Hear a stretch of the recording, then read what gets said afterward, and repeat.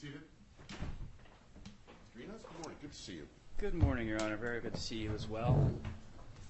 Ken Enos, Young Conway, Sargent Taylor, on behalf of the debtors, Desolation Holdings. I wanted to say that because we call it Bittrex, but Desolation is just so much more fun. Today we have two matters going forward. Obviously confirmation, which is the main event, and then there is one claim objection in which we received a reply.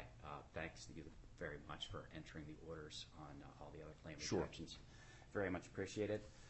With me today is Patty Tomasco and Elaine Jaquette from Quinn Emanuel. I think you've met pretty much everyone before. I think so. We have our co-CRO, Evan Hengel. Welcome. And Sedona Claypool from BRG. And then our client is here, David Maria and Maria, Kayla good Barker, to see you. Welcome. As well as my colleagues from Young Conway, Rebecca Lamb, and that guy who I think you've met before. I know that guy. Your Honor, if it's acceptable to the court, I will turn the podium over to Ms. Tomasco at this time, and we can start with confirmation if that's acceptable. Sounds good. Ms. Tomasco? Good morning. Welcome back. Good to see you. Thank you, Your Honor, and very, very good to be here today. Less than 6 months after we filed, so a pretty good rate of progress for this I've case. made a point with many of my colleagues to observe that my crypto case has gone very smoothly. And yes, Your Honor, and you deserve a lot of credit. Oh, I'm taking it. Yeah, right. So just in terms of the order of business today, I'm just going to go through an opening statement that's going to go in the order very much that looks like the PowerPoint presentation that we've provided to the court, and if you need another copy, I have it. I appreciate getting it. All right, so as our opening statement, just running through the PowerPoint presentation, nothing in the first few slides is something that you don't know. We have 4 debtors. We have some important affiliated non-debtors at Bittrex Global GmbH and Bittrex Global Bermuda, which currently operate in the International Cryptocurrency Exchange. In Q1 2023, the debtors decided to orderly wind down their businesses. The first thing that they did on March 31 was to announce that they were going to shut down the platform, gave customers a chance to withdraw their cryptocurrency and other fiat assets from the platform. The plan that you see before you is substantially similar to the one that was filed on day 1 of this case, and that is that it is a pure waterfall plan. It doesn't really have any class skipping or impairment of any classes, albeit they are impaired for very interesting reasons. So we have 4 impaired classes, and we have a plan that strictly follows the bankruptcy code. Just for purposes of the record, the plan is on file, is at docket item 293. The disclosure statement is docket item 294. The solicitation version of the plan is at docket 391-1. We filed a plan supplement on October 17th, which is found at docket item 449. The proposed confirmation order is at docket 494. I appreciate getting that in particular in advance of today's hearing. And we have a revised proposed confirmation order at docket item 504, and you will hear when I start going through the changes to the confirmation order after the evidentiary presentation. We have one additional change that the SEC has requested, so we'll read that into the record. So you'll have yet another revised proposed confirmation order to enter. Turning to slide 7, you'll see that the timeline is essentially that we filed these cases on May 8th. If the court will recall, the court entered a customer withdrawal order on June 13th, which was a cornerstone of the plan to allow customers time to get their cryptocurrency off the platform. The platform was indeed reopened on June 15th. The platform remained open officially until August 31st, but it actually remained open a little bit longer than that to allow additional stragglers to get their cryptocurrency off the platform. The court approved the disclosure statement on September 28th, and the solicitation process happened in the days after that. I will say, Your Honor, the solicitation process involved sending the solicitation package to in excess of 140,000 customers. I recall. Okay. We also know that the hallmark of this case was the customer withdrawals, and if you look on slide 8, you will see the progress that was made after the filing of the case. This does not include the progress that was made in the months before the case was filed, precisely the month of April of 2023, where customers were advised to get their cryptocurrency off the platform. That leads us to a couple of key settlements. When the case was filed, you'll recall, we were facing a large claim by the Securities and Exchange Commission. We filed a motion to estimate that claim. Litigation was pending in the Western District of Washington by the SEC against Bittrex and some of its affiliates. Thankfully, the parties engaged in negotiations. We reached a settlement, and that settlement is embodied in the plan as well as the 9019 motion that the court approved at docket item 325. Based on that settlement, we can confidently say that our estimates are that customers, the SEC, FinCEN, and OFAC, as well as other general unsecured creditors, will be paid in full from the assets of the estate.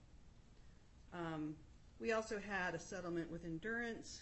Endurance provided surety bonds to support the money transfer licenses in various states.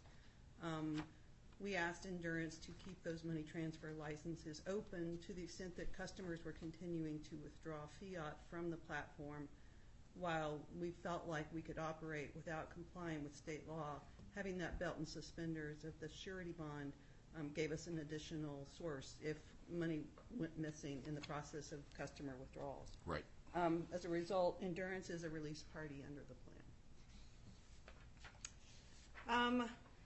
The plan contemplates payment in full of all administrative claims, secured tax claims, priority tax claims, provides for the distribution of cryptocurrency cash and any remaining assets to the holders of claims in classes 2A and 2B. Residual value after that process goes to the general unsecured claims. Again, the claims bar date process and going through the claims objections indicates that there will be sufficient funds on hand to pay all general unsecured claims in full. Okay. The plan administrator has been designated via the plan supplement, and that's Mr. Maria, who you see sitting right here. So we'll be coming back to deal with claim objections in due course. Generally, the classes are Class 1 priority claims, 2A and 2B, which are the customers. Class 3 is general unsecured creditors. Class 4 is unfunded intercompany debt, primarily in the subordinated debt class. We put those below the intercompany claims below everybody else, since that made sense in this case. And Class 5 is interest. I won't go through the distribution type under the plan, but if you look at the liquidation analysis, which is attached to the declaration of Evan Hingle, who's the Chief Restructuring Officer, you'll see that the best interest of creditors test is met via the plan, in that creditors will receive more in a Chapter 11 than they will in a Chapter 7 as a result of a variety of factors that would occur if a Chapter 7 trustee were appointed. I reviewed it. The assumptions for the liquidation analysis are contained on slide 16. They're also in the Evan Hingle declaration. I don't feel like I need to repeat them, but in essence, if we were to liquidate under a Chapter 7, Class 3 would not receive any recovery. Now, the voting results, some surprises in there. So we'll go through those. Okay. Class 2A, this is in the Steverson Declaration, which has been on file. I have her declaration. Class 2A accepted by a margin, a significant margin. Rejecting amount was 1.47%. Rejecting number was 7.38%, well above all the margins required in the bankruptcy code. Class 2B rejected. Although we have 75% accepting in number, we don't have that number in the amount. That is because there are 4 Iranian citizens that filed multiple high-dollar claims. Of course, the disclosure statement order dictates that only one vote per claimant. But still, even as a result of that, because they filed these large dollar amounts claims, and we have not objected to those claims yet. They get to vote. They get to vote. I understand. Our analysis is that the 4 Iranian citizens voting against the plan, in fact, hold cryptocurrency assets of about $15,000 in total. So if you took their actual account balances as opposed to what they've claimed are their damages, we would still have an accepting class in 2B. So the claims, we'll get to them. We're going to object to them. You'll hear about them on December 13th, which is our next omnibus hearing. But the claims primarily deal with the fact that Iranian citizens had assets on the platform. The Office of Foreign Asset Control issued a citation to Bittrex and said, you're doing it wrong. You should not be allowing Iranian citizens to put their assets on this platform. As a result, their accounts were frozen. Bittrex then sought a license to allow Iranian customers to get their assets off. You're going to hear all about this. Some of them got their assets off during that time period in 2019, and some of them did not. Okay. Some of them were able to get their citizenship papers in shape to show that they were now a citizen of a different country. They then got their assets off, but they are now claiming consequential damages as a result of having their assets frozen for a period of time. Which were frozen as a function of engagement with OFAC. Correct. I understand. Right. So that is the source of the no votes in Class 2B. Okay. But of no moment, Class 3 accepts in full. So we have 2 impaired accepting classes. So we still have to go to Cramdown. Okay.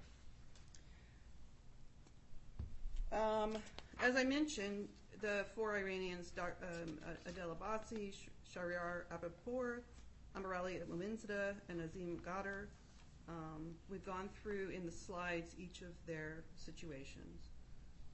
As I said, Abbasi's claim account balance is 0.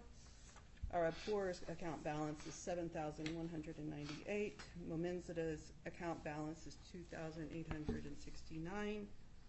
And Azim Gadar, whom you've heard of several times, which we will deal with at a claim objection hearing set for December 13th.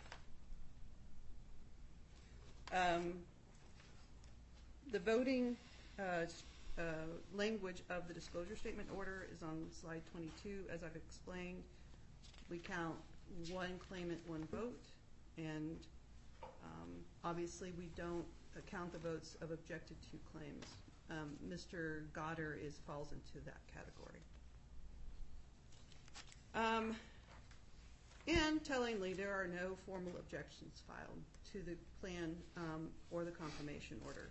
We've resolved several comments to the confirmation order, which I will go through in a minute. We've received informal comments from the U.S. Trustee, the Department of Justice, SEC, and the Office of the Texas Attorney General. We had reservations of rights by endurance and the United States of America. Essentially, those reservations of rights are, to the extent anybody objects to our language, we reserve the right to come back and say things, which is all fine.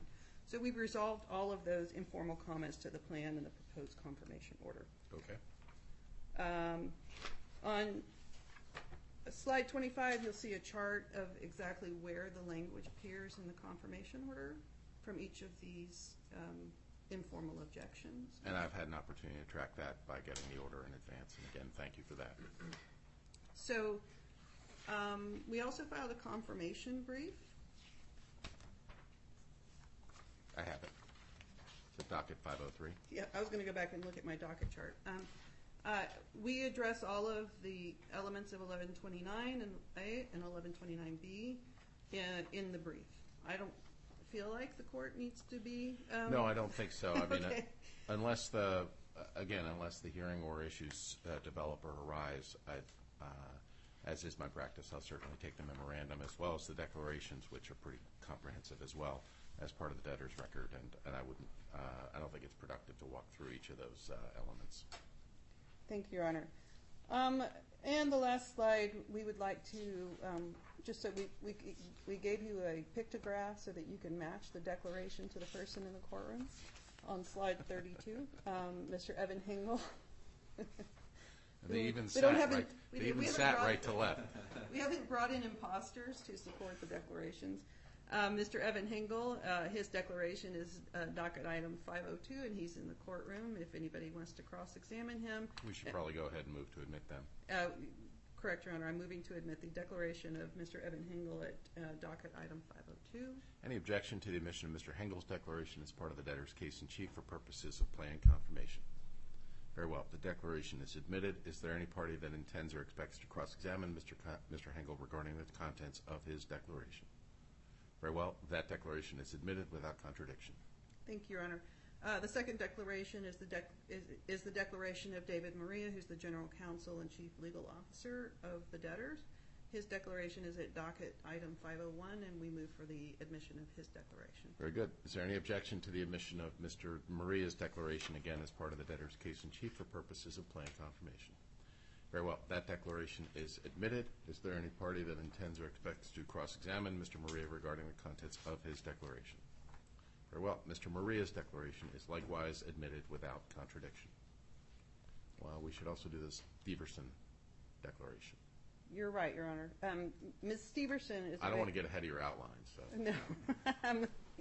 Your Honor, Ms. Steverson is available on Zoom, and we move for the admission of the Steverson declaration, which is at 500. Docket item... 500? I think it's 500. 500. Correct, Your Okay. Honor. Any objection to Ms. Steverson's declaration being admitted, again, as part of the debtor's case in chief, in particular, to attest to the results of the balloting on the debtor's plan? Very well. Ms. Steverson's declaration is admitted.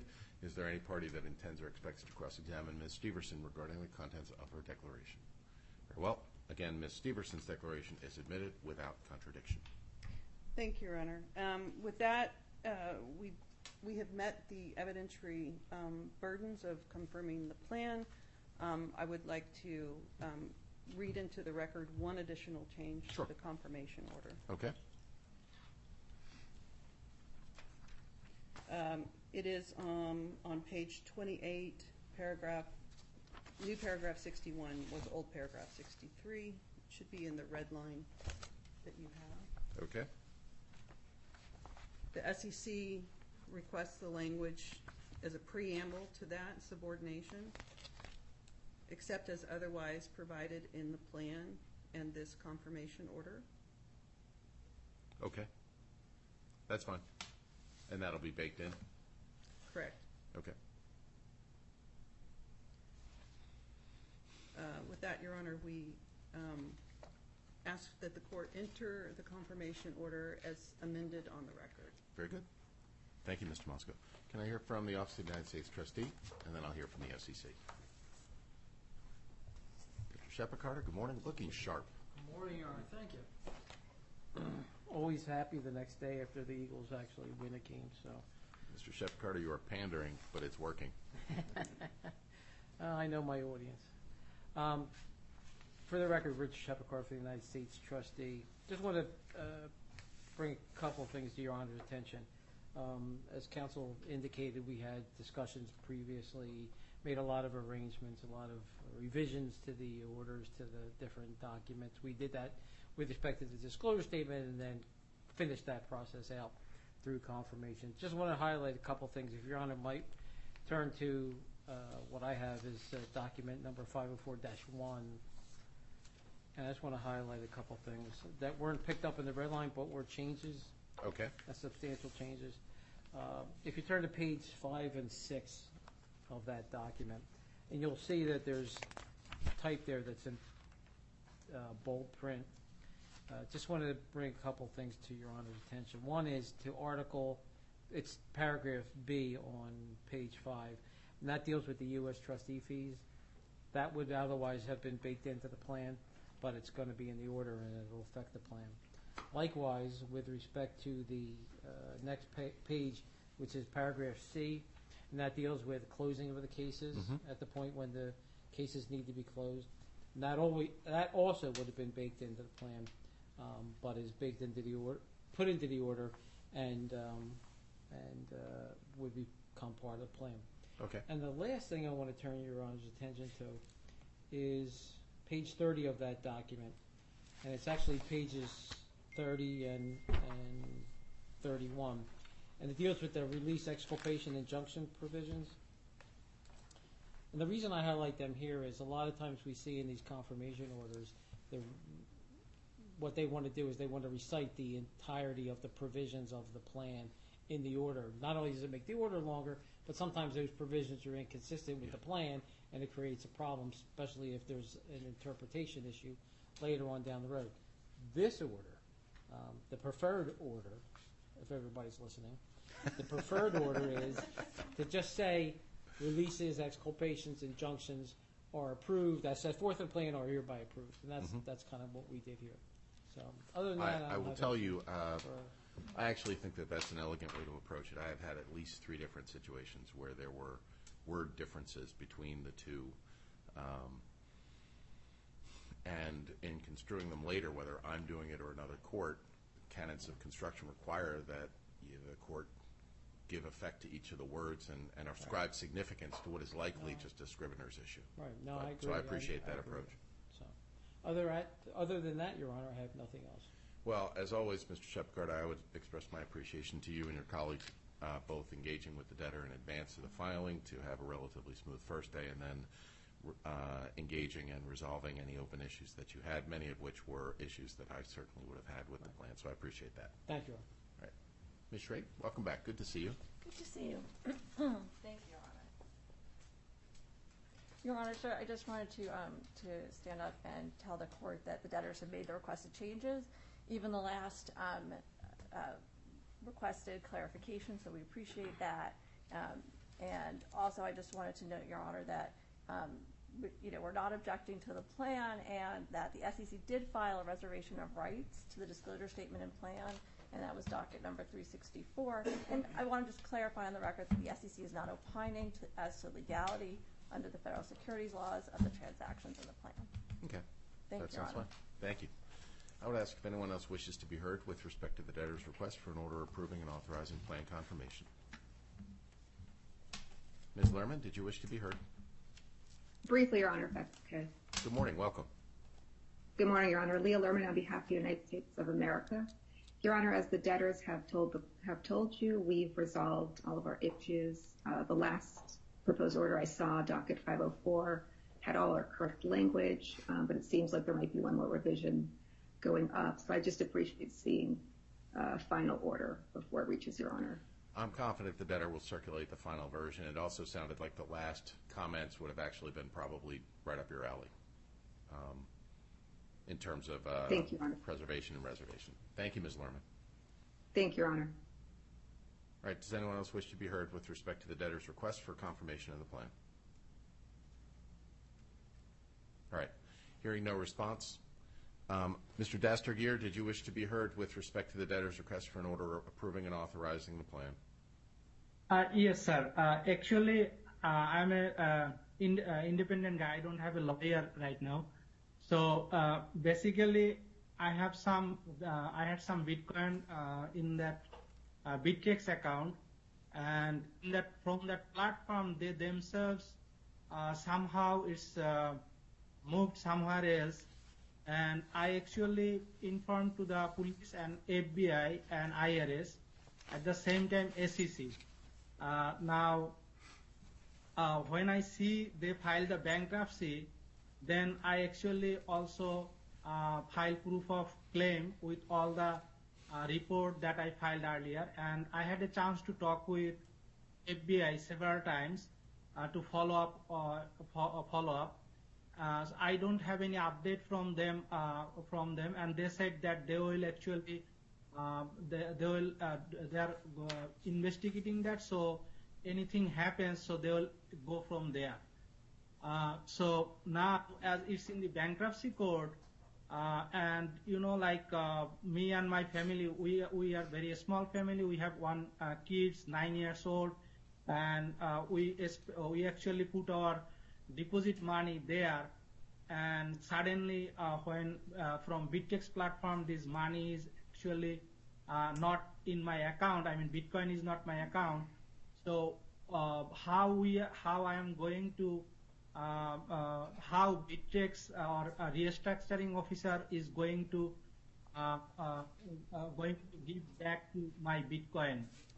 So Mr. Dastergier, I believe the next item that's on for the court this morning is the debtor's objection to your claim, and I have your response as well, which has been received. But in terms of the treatment of your claim, that is an issue that we're going to address in just a few minutes. Right now, the specific question is the debtor's request for confirmation of the plan. I note that you have not filed any formal objection or response to plan confirmation, and again, we'll get to your claim issues in just a moment, but I wanted to ask specifically if there are any issues with respect to plan confirmation that you would raise to the extent you would be permitted to do so. If in plan confirmation, I'm not, I don't know much about it, like if it is affect or not, because related to the amount of Bitcoin and its price, if they include in the plan confirmation, I think I will be okay. Let's say the amount of money I have, are they going to include in the plan? So in later time, if there is any decision, so I will get also my money or Bitcoin back. Okay, I understand the question. I would ask if anyone else wishes to be heard with respect to plan confirmation. Very well. I'm going to confirm the debtor's plan, and I don't believe that there are any formal objections. If there are informal objections that have been posited, they are overruled. I will give you my reasons for confirming the plan. I would note that I will address it in relatively summary fashion, given, as Ms. Tomasco noted, that there are no formal or informal objections currently pending. The court notes that at docket number 389, the court entered a order approving the disclosure statement, finding that it had information sufficient to allow a hypothetical stakeholder to make an informed decision to vote for or against the plan. Likewise, in the context of the same order, the court approved and authorized both a schedule for solicitation as well as the form and manner of notice of solicitation. The record reflects, and in particular Ms. Steverson's admitted declaration reflects, that the debtors have scrupulously complied with the requirements and the mechanics of the court's disclosure and solicitation procedures order. Ms. Steverson's declaration reflects certainly adequate balloting support from stakeholders entitled to vote on the plan to approve and carry confirmation on a crammed-down basis. The court notes that Classes 2A and 3 have both accepted overwhelmingly. Class 2B has rejected the plan. Counsel has noted that there may be issues with respect to the claims in Class 2B. Those issues are not before me today, and the court is considering those ballots on the merits and without contradiction. Nevertheless, the court has had an opportunity to review the two declarations that have been submitted in connection with the debtor's request for plan confirmation. First is Mr. Hengel's declaration serving as the CRO, and second is Mr. Maria's declaration serving as essentially the client and general counsel. The court notes that both of those declarations are thorough and comprehensive, and I will deal with them together. Together, they lay out the circumstances under which the bankruptcy proceedings were commenced, the way in which they have been prosecuted since the beginning of these cases, the structure of the plan, the treatment of various claims and creditors, and also the debtor's compliance with the various provisions of Bankruptcy Code Section 1129A, 1129B, and 1123 for purposes of obtaining plan confirmation. Finally, the court notes that the debtor has filed a comprehensive memorandum at docket number 503. That memorandum is obviously not evidence, but is certainly part of the record before me, and describes in exhaustive detail the debtor's argument and factual record for purposes of demonstrating compliance with applicable provisions of the Bankruptcy Code and the bankruptcy rules in order to approve and authorize plan confirmation. So based upon the record before me, I am satisfied that the debtors have carried their burden, and I would enter an order approving and authorizing plan confirmation. Council has advised that there are small final changes being made. I would expect to see that order uploaded shortly after the United States and any other party has had an opportunity to review, but I would expect to enter that order timely.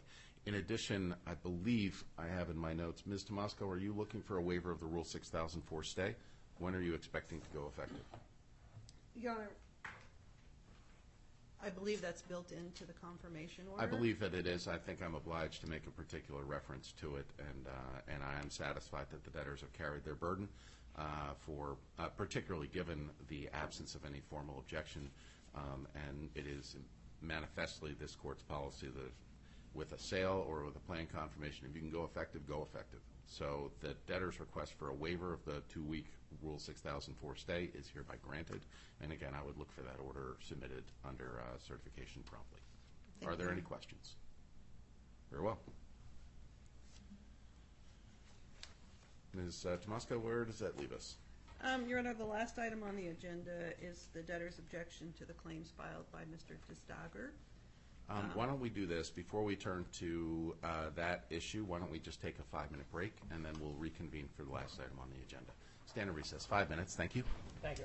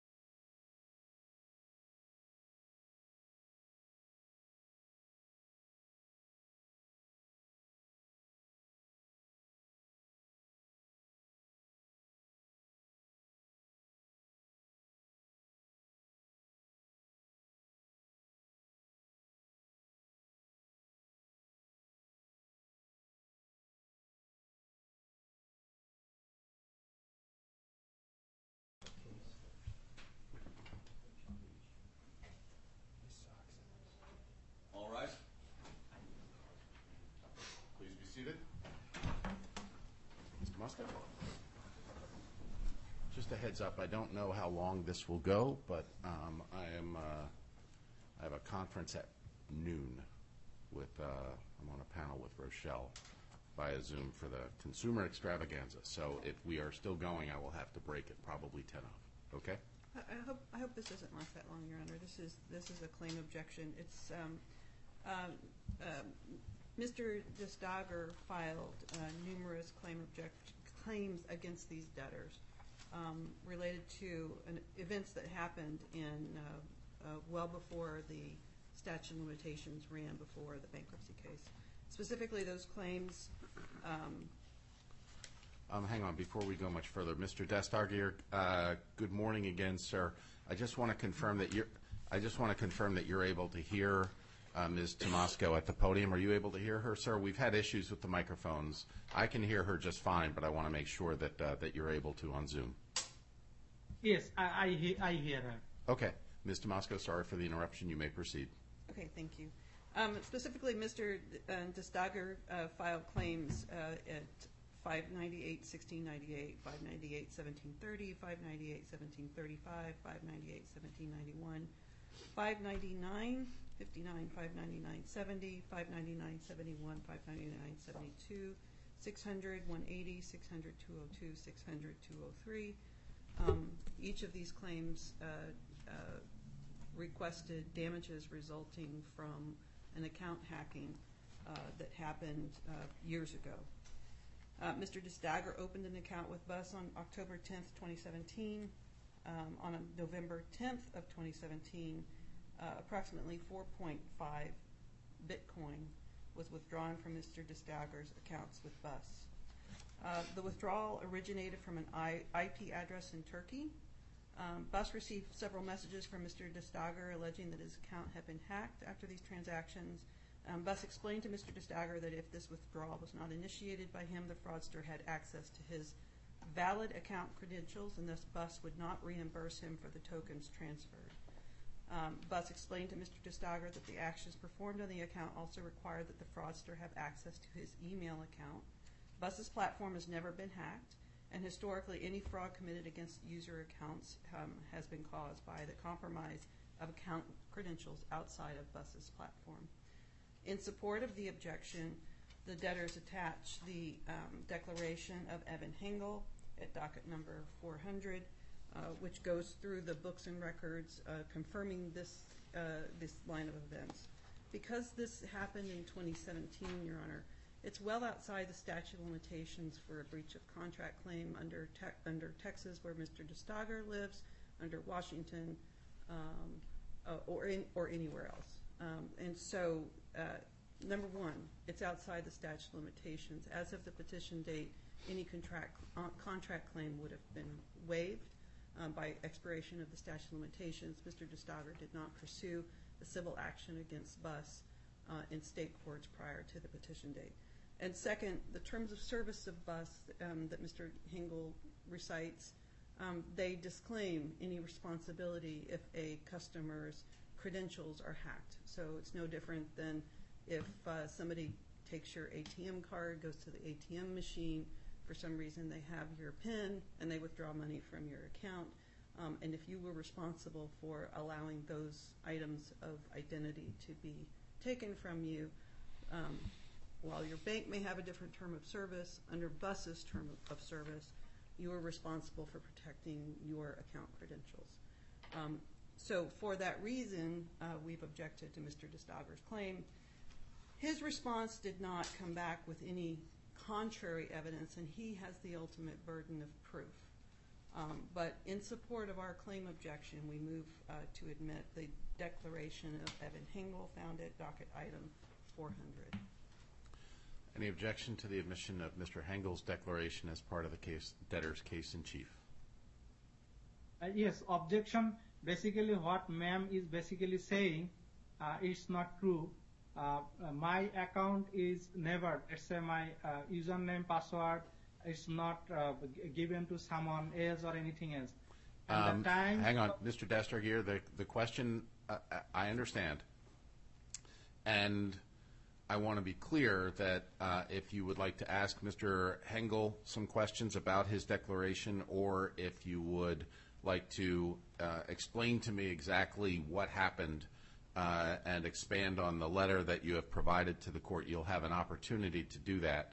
But Ms. Tomasco's question is whether or not the testimony of her client, which you may disagree with, all right, and I sit as the trier of facts, so I will make a determination of what the facts are, but is there any objection to the admission of that declaration? Again, that you may not that you don't agree with it, or you allege that it's not true, you'll have an opportunity to challenge what he said.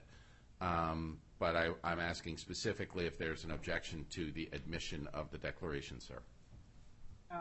Basically, Honorable Judge, I am not a lawyer, so I spoke with. I understand, but and again, I'm certainly, I have no problem and very much appreciate, frankly, you coming and again participating in today's hearing, and I'm glad that we were able to do it by Zoom to save everybody some time and some money. But yeah, so it's a pretty specific question. Again, not necessarily that I'm finding or agreeing with Mr. Hengel on his declaration. Ms. Tomasco simply wants or needs that declaration as part of the debtor's argument that they're having with you. Debtor's argument, basically the last letter they sent October 25th, I don't have it. It's not, I didn't receive it yet. Okay. I'm going to admit Mr. Hengel's declaration subject to the opportunity to cross-examine at the appropriate time. Ms. Tomasco, you may proceed. Your Honor, we did receive the reply of Mr. Stagir.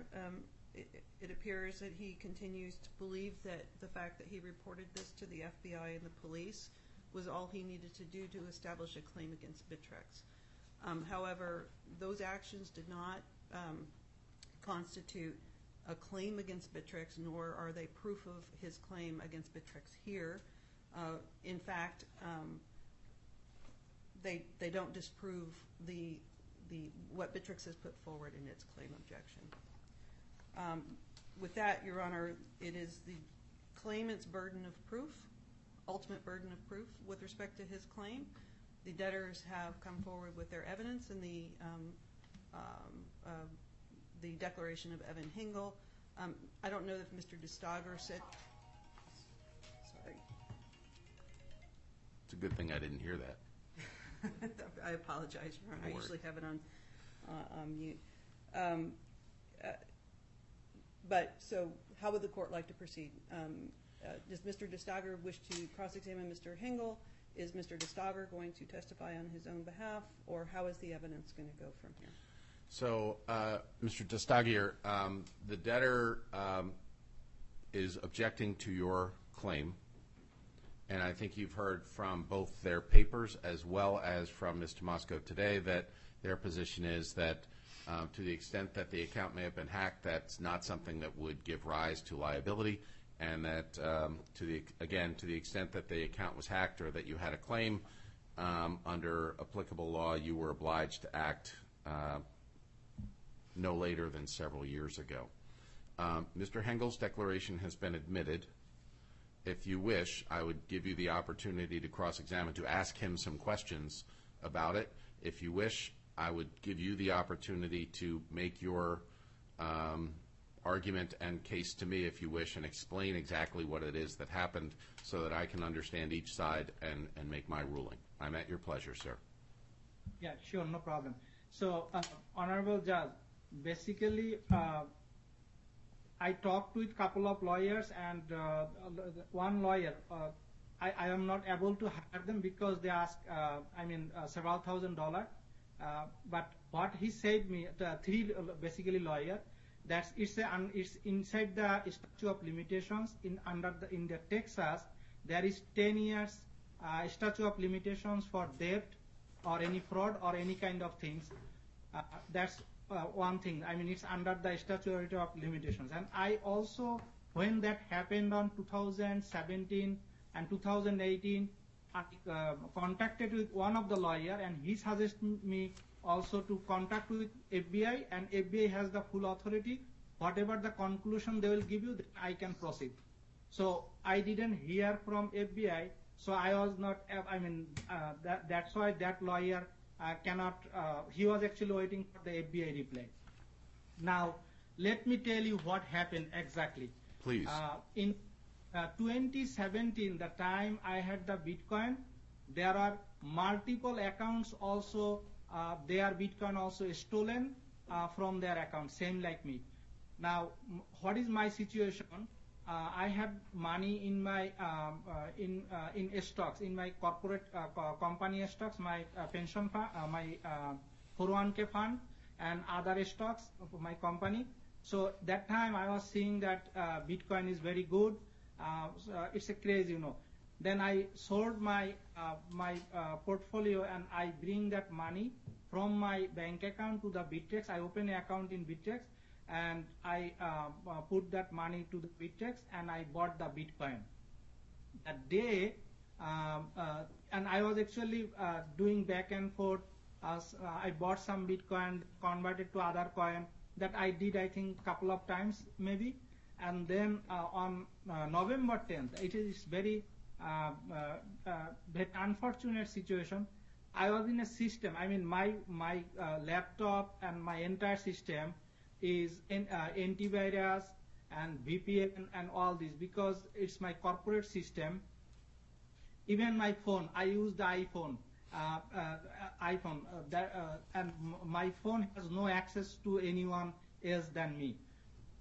So, actual incident when happened, I was on the system and I see that suddenly something is like like a fishy, like something blinking or something that, and I have no control on it.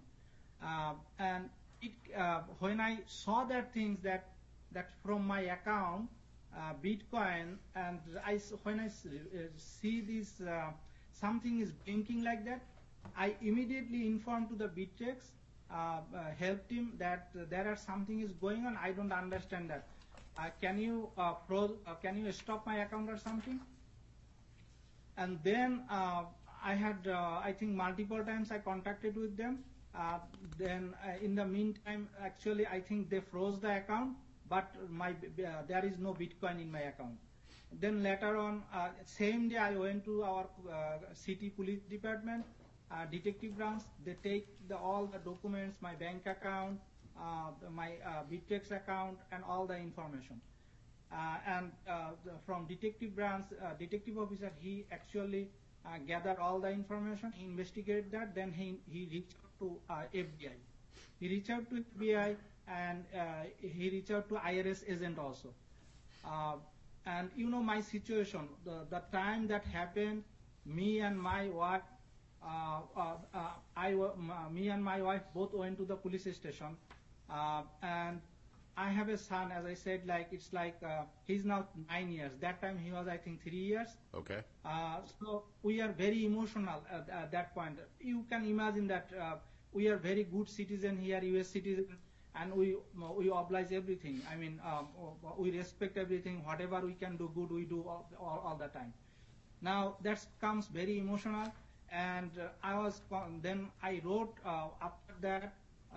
Detective officer, he told us that IRS and FBI has the tool, and FBI has the jurisdiction to go over anywhere. And he also said that it's the I think the IP address shows the Turkey, but someone can use the VPN, and using the VPN they can use anywhere in the world IP address. And I am working in an IT area.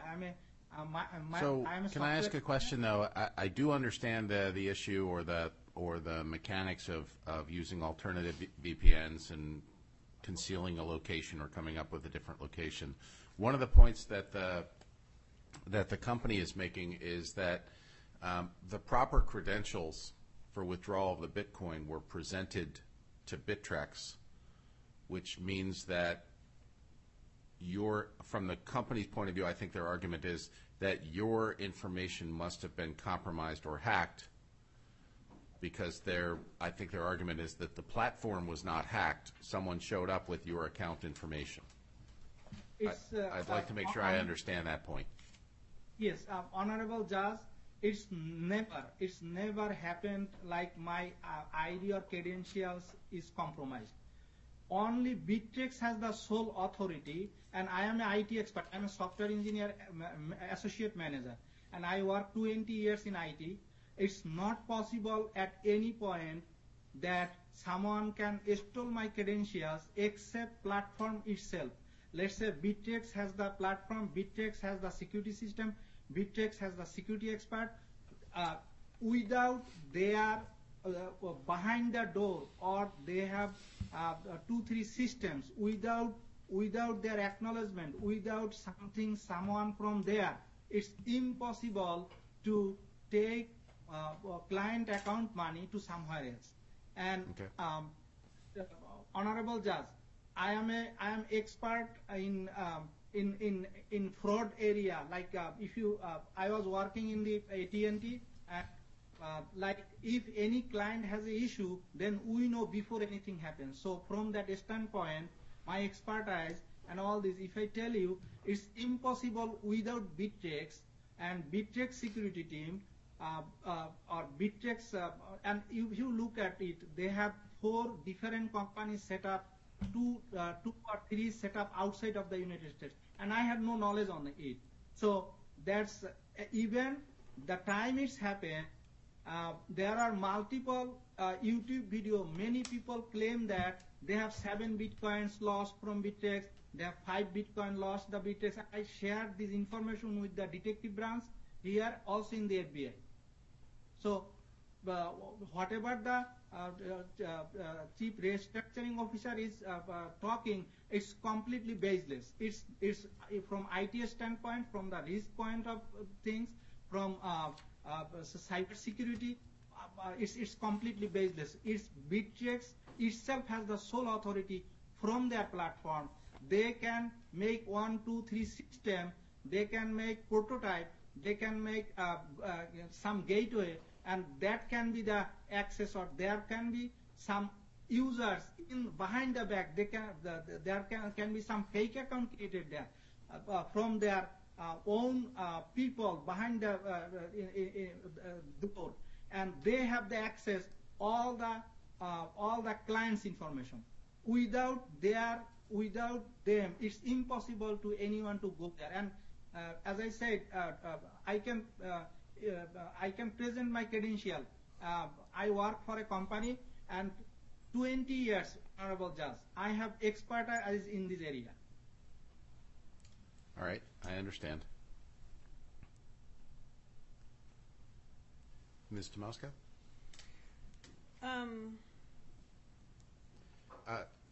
Here's what we're going to do. I would actually, I very much appreciate hearing from Mr. Dastagir. Our rules actually specifically provide that a claimant is entitled to represent him or herself in connection with a claim objection. So we are proceeding on the merits. I've admitted Mr. Hengel's declaration, again, as part of the debtor's case in its objection.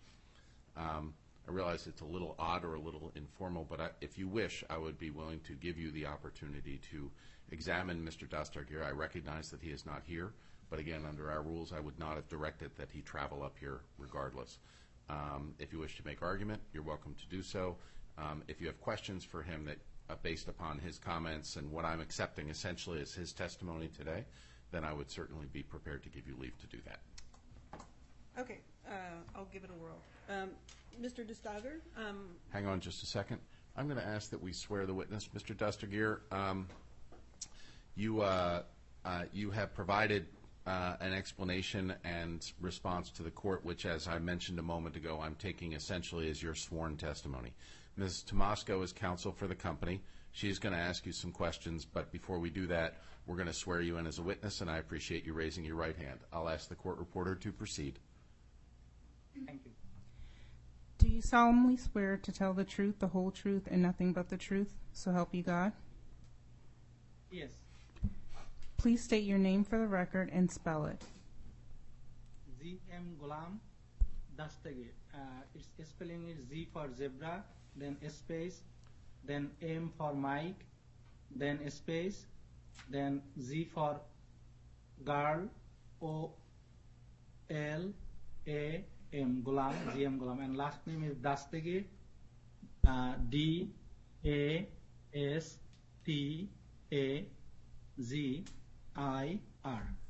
Very good.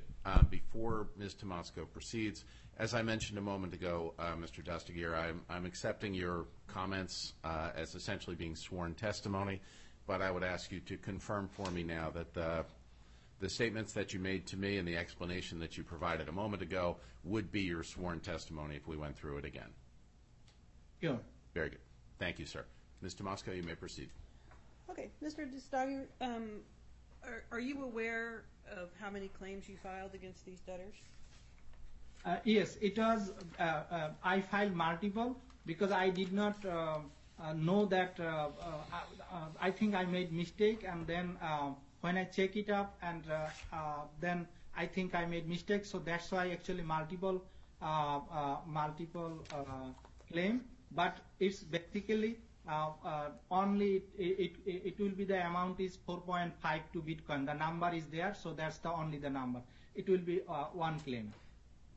It's correct that you filed 1, 2, 3, 4, 5, 6, 7, 8, 9, 10, 11 claims against these debtors? I think the documents you have, that should be correct, I think. And how many accounts did you have with Bittrex US? Oh, only one account. Myself, only one account. Okay. And how much Bitcoin did you have in that one account? It was 4.52 52 plus Bitcoin. Okay. And so 4.5 Bitcoin. Yeah, 4.5. Okay. So when you filed claim number 597221 against Desolation Holdings, do you recall filing that claim? Yes.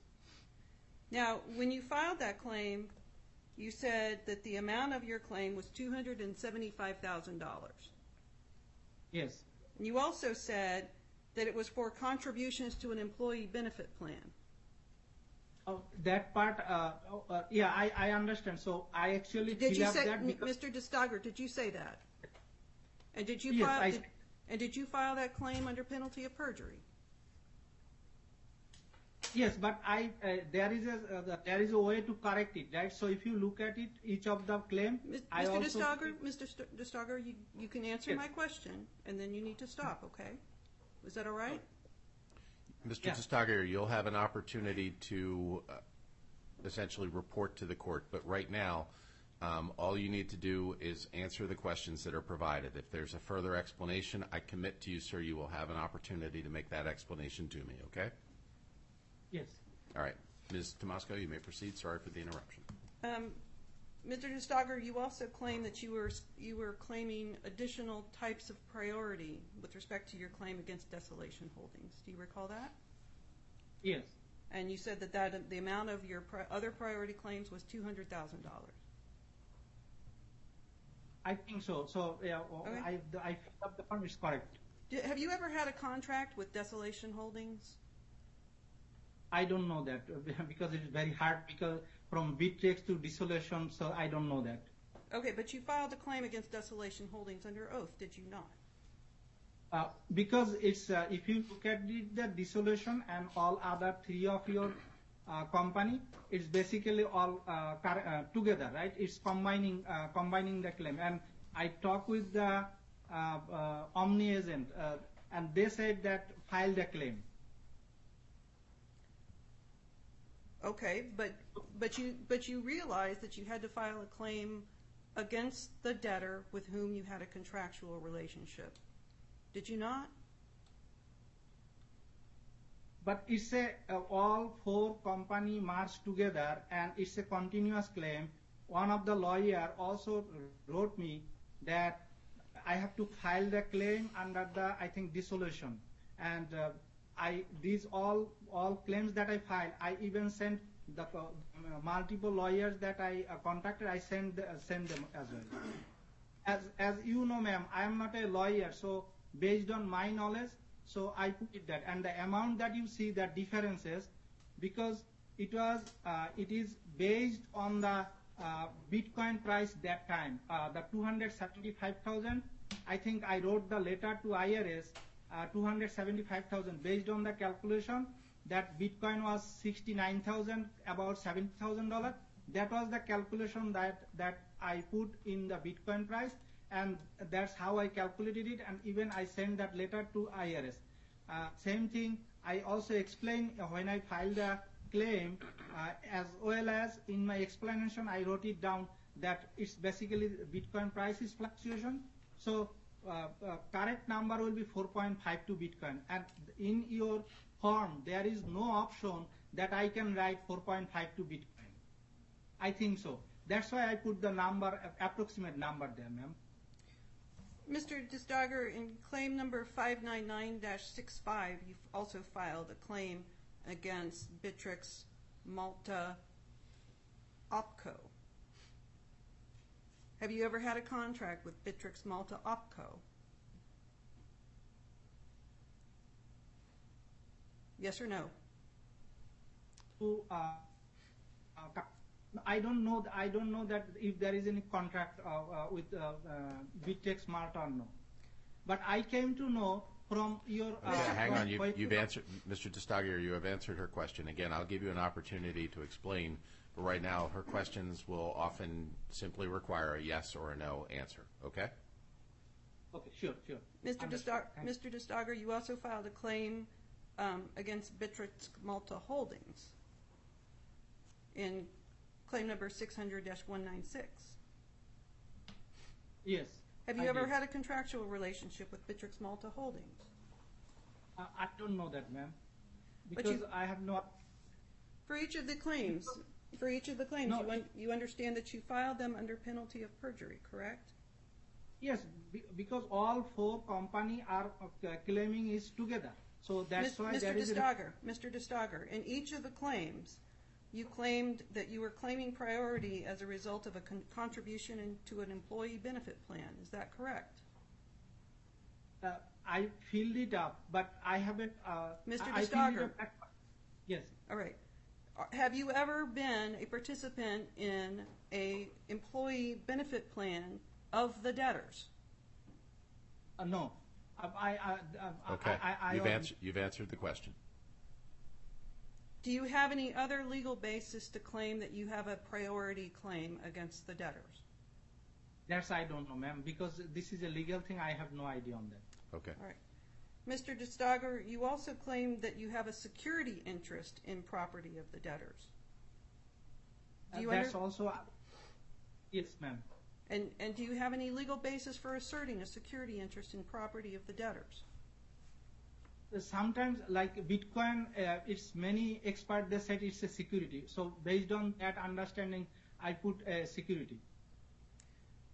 All right, Mr. Destager, you claim that this event where your account credentials were compromised or your Bittrex was taken from your account happened in what year? November 10, 2017. All right. Now, you reported that at the time to the FBI, correct? I reported the same day to Detective Branch, our City Police Department, and they contacted with FBI and IRS. Later on, I also contacted with FBI and IRS. You also reported this to the Corinth Police Department? Yes, the same day I reported to Corinth Police Department. Okay, and how many years has it been since you reported this identity theft to the FBI and the Corinth Police Department? Corinth Police Department, I talked, November 2017. So it's like 3 years. It's like, I think 6 years plus. Okay. Is it fair to say that you understood all of the things that had happened to you that might give rise to a claim in 2017? Sorry, ma'am? Did you understand that all of the facts that might give rise to a claim in 2017? The event happened, the accident or incident happened on November. That's true, November 2017. But I don't know how a lawyer basically they calculate the time and all this. All right. Do you agree that when you signed up for your account with Bittrex US that you agreed to a terms of service? I have terms of service. I think there are terms of service there, but you know that thousands of pages. It's I think it's almost impossible to anyone to go on the terms and service these thousands of pages. we are layman user, right? Layman user on the platform. Did you agree to the terms of service when you opened your Bittrex US account? Yes, of course I agree on the terms of service. That's why they allow me to open the account, right? Okay. Do you have any basis to disagree that you signed up to the Bittrex terms of service that says that Bittrex US will have no responsibility or liability with respect to unauthorized access to your account? I didn't read that, and as I said that, let's say when, you know it also, like when terms and conditions come, thousands of pages, we go down the pages and we just, the question is a yes or no. Do you have any reason to dispute that you agreed to the Bittrex terms of service that state that you are responsible for any unauthorized access to your account? That's I think that's a lawyer can tell that. I don't know how to answer that.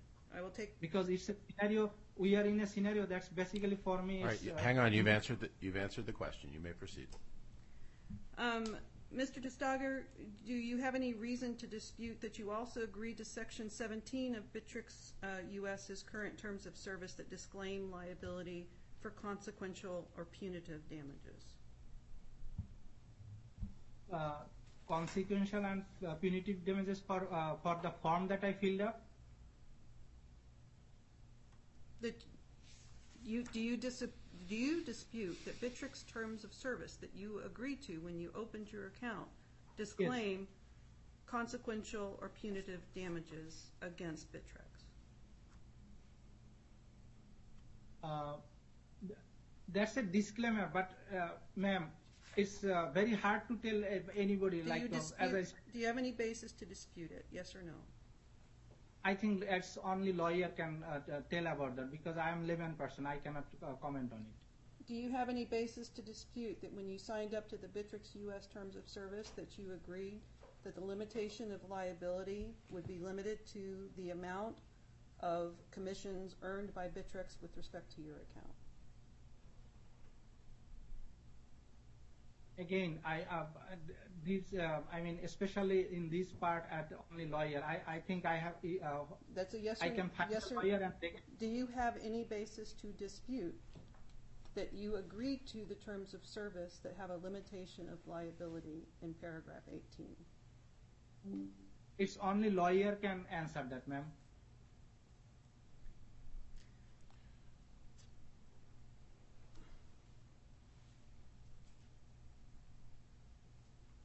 I pass the witness, Your Honor. All right. That concludes the examination. Mr. Dastergier, I believe that there were a number of questions that Ms. Tomasco asked that you were going to, that you wish to sort of expand on your answer. And I would give you that opportunity right now, essentially as argument, if you wish. Argument, Honorable Judge, basically, I have the money, right? And they write this contract and all these agreements. Definitely what the scenario happened, like Bittrex itself has the authority on the platform, no one else. So if there is any third party involved on that, they are the solely responsible on it.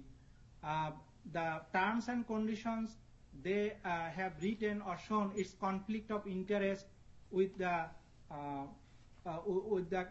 client's interest. So I think that's one of the things that I can thought of. Okay. And anything further, sir? Yes. Now the scenario is like, if you kindly give me an opportunity and I can find a lawyer who can actually represent that all in a good way and legal way, Okay.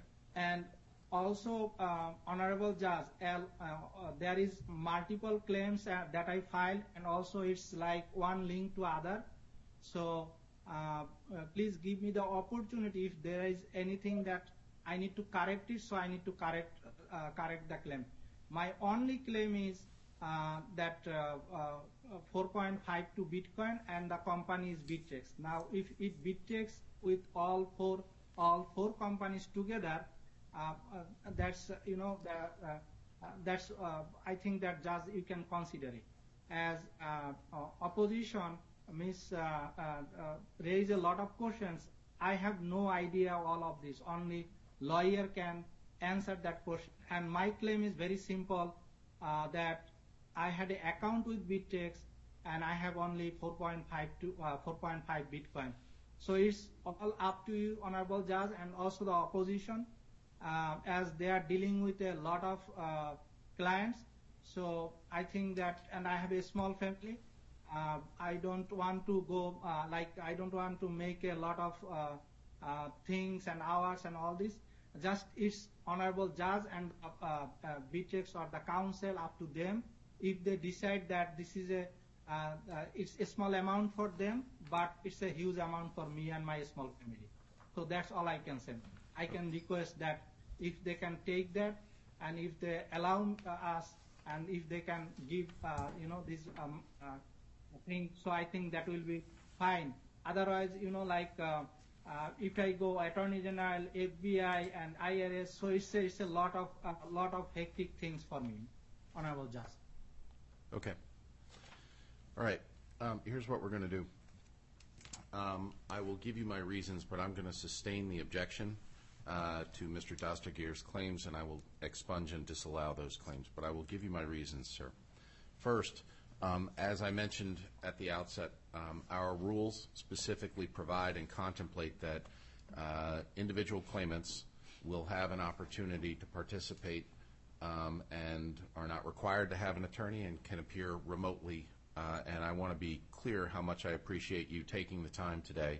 I realize that this is not a familiar process to you and that you're not a lawyer. And I also realize that it is a stressful and challenging experience. But I am going to sustain the debtor's objection to your claims, and I will disallow your claims. In so ruling, I would make an observation consistent with what you said a minute ago, which is that your claim is really very simple. You had purchased Bitcoin, 4.52, in 2017, placed it on the platform, and that at some point within 6 months or so from that, that Bitcoin was removed, whether it was hacked or stolen or taken, with or without the credentials that are provided. There is a dispute about the mechanics of that. I will tell you that, at least based upon the record that's before me today, the record demonstrates that the debtor's platform has actually never been hacked.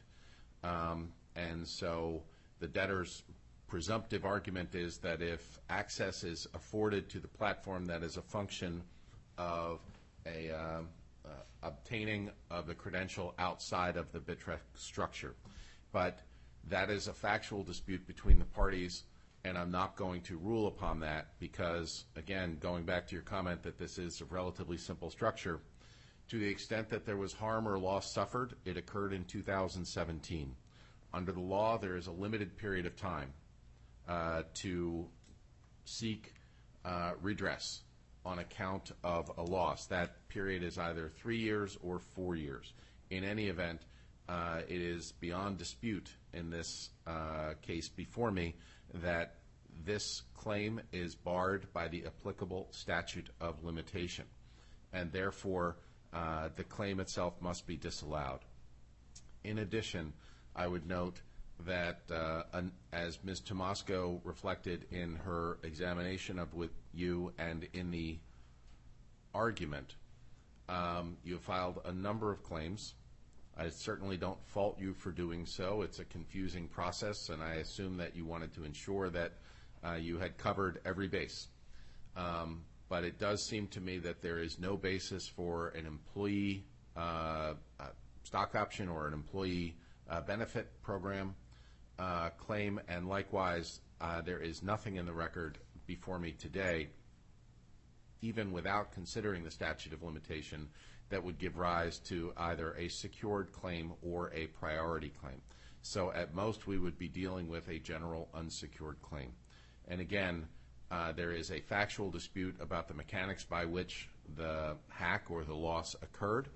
But from my point of view, again, I think the law is clear and requires the court to expunge and disallow the claim on the grounds that it is not timely. Do you have any questions, sir? Yeah, thank you, sir. So, would you allow? I mean, I understand the timing, but I personally don't know, and you understand that I have no idea. But when I contacted with multiple lawyers, and one lawyer says that it's under the statute of he actually checked the Texas law, and Texas law is, I think he told like 10 years limitation, because as it's a theft, if it's a theft, then it's 10 years, and fraud or something, so it's also under Texas law, it's 10 years. Okay. Mr. Dastagir, I don't know. No, I understand. I cannot give you legal advice. I have made a ruling with respect to your claim. An order will be entered that provides for that. The debtor will email you that order as soon as it is signed by the court. If you wish to seek reconsideration or appeal that, you have whatever rights you have. And I appreciate the question. I'm not trying to duck it. But again, it's not my position to give you legal advice, nor do I have the power, because this is a civil proceeding, to direct the appointment of counsel. With that, I would turn to Ms. Tomasco. I would ask that the debtor file a proposed form of order under certification. The court will deal with that promptly, and I trust that you will ensure that Mr. Dastagir gets that by email immediately upon entry, okay? Thank you, Your Honor. All right. Are there any other matters that we have? All right. I appreciate everyone's time. Mr. Dastagir, again, I realize that this is not the result that you had hoped for, but I appreciate your engagement with the hearing, and I wish you all the best. With that, we stand in recess. Thank you.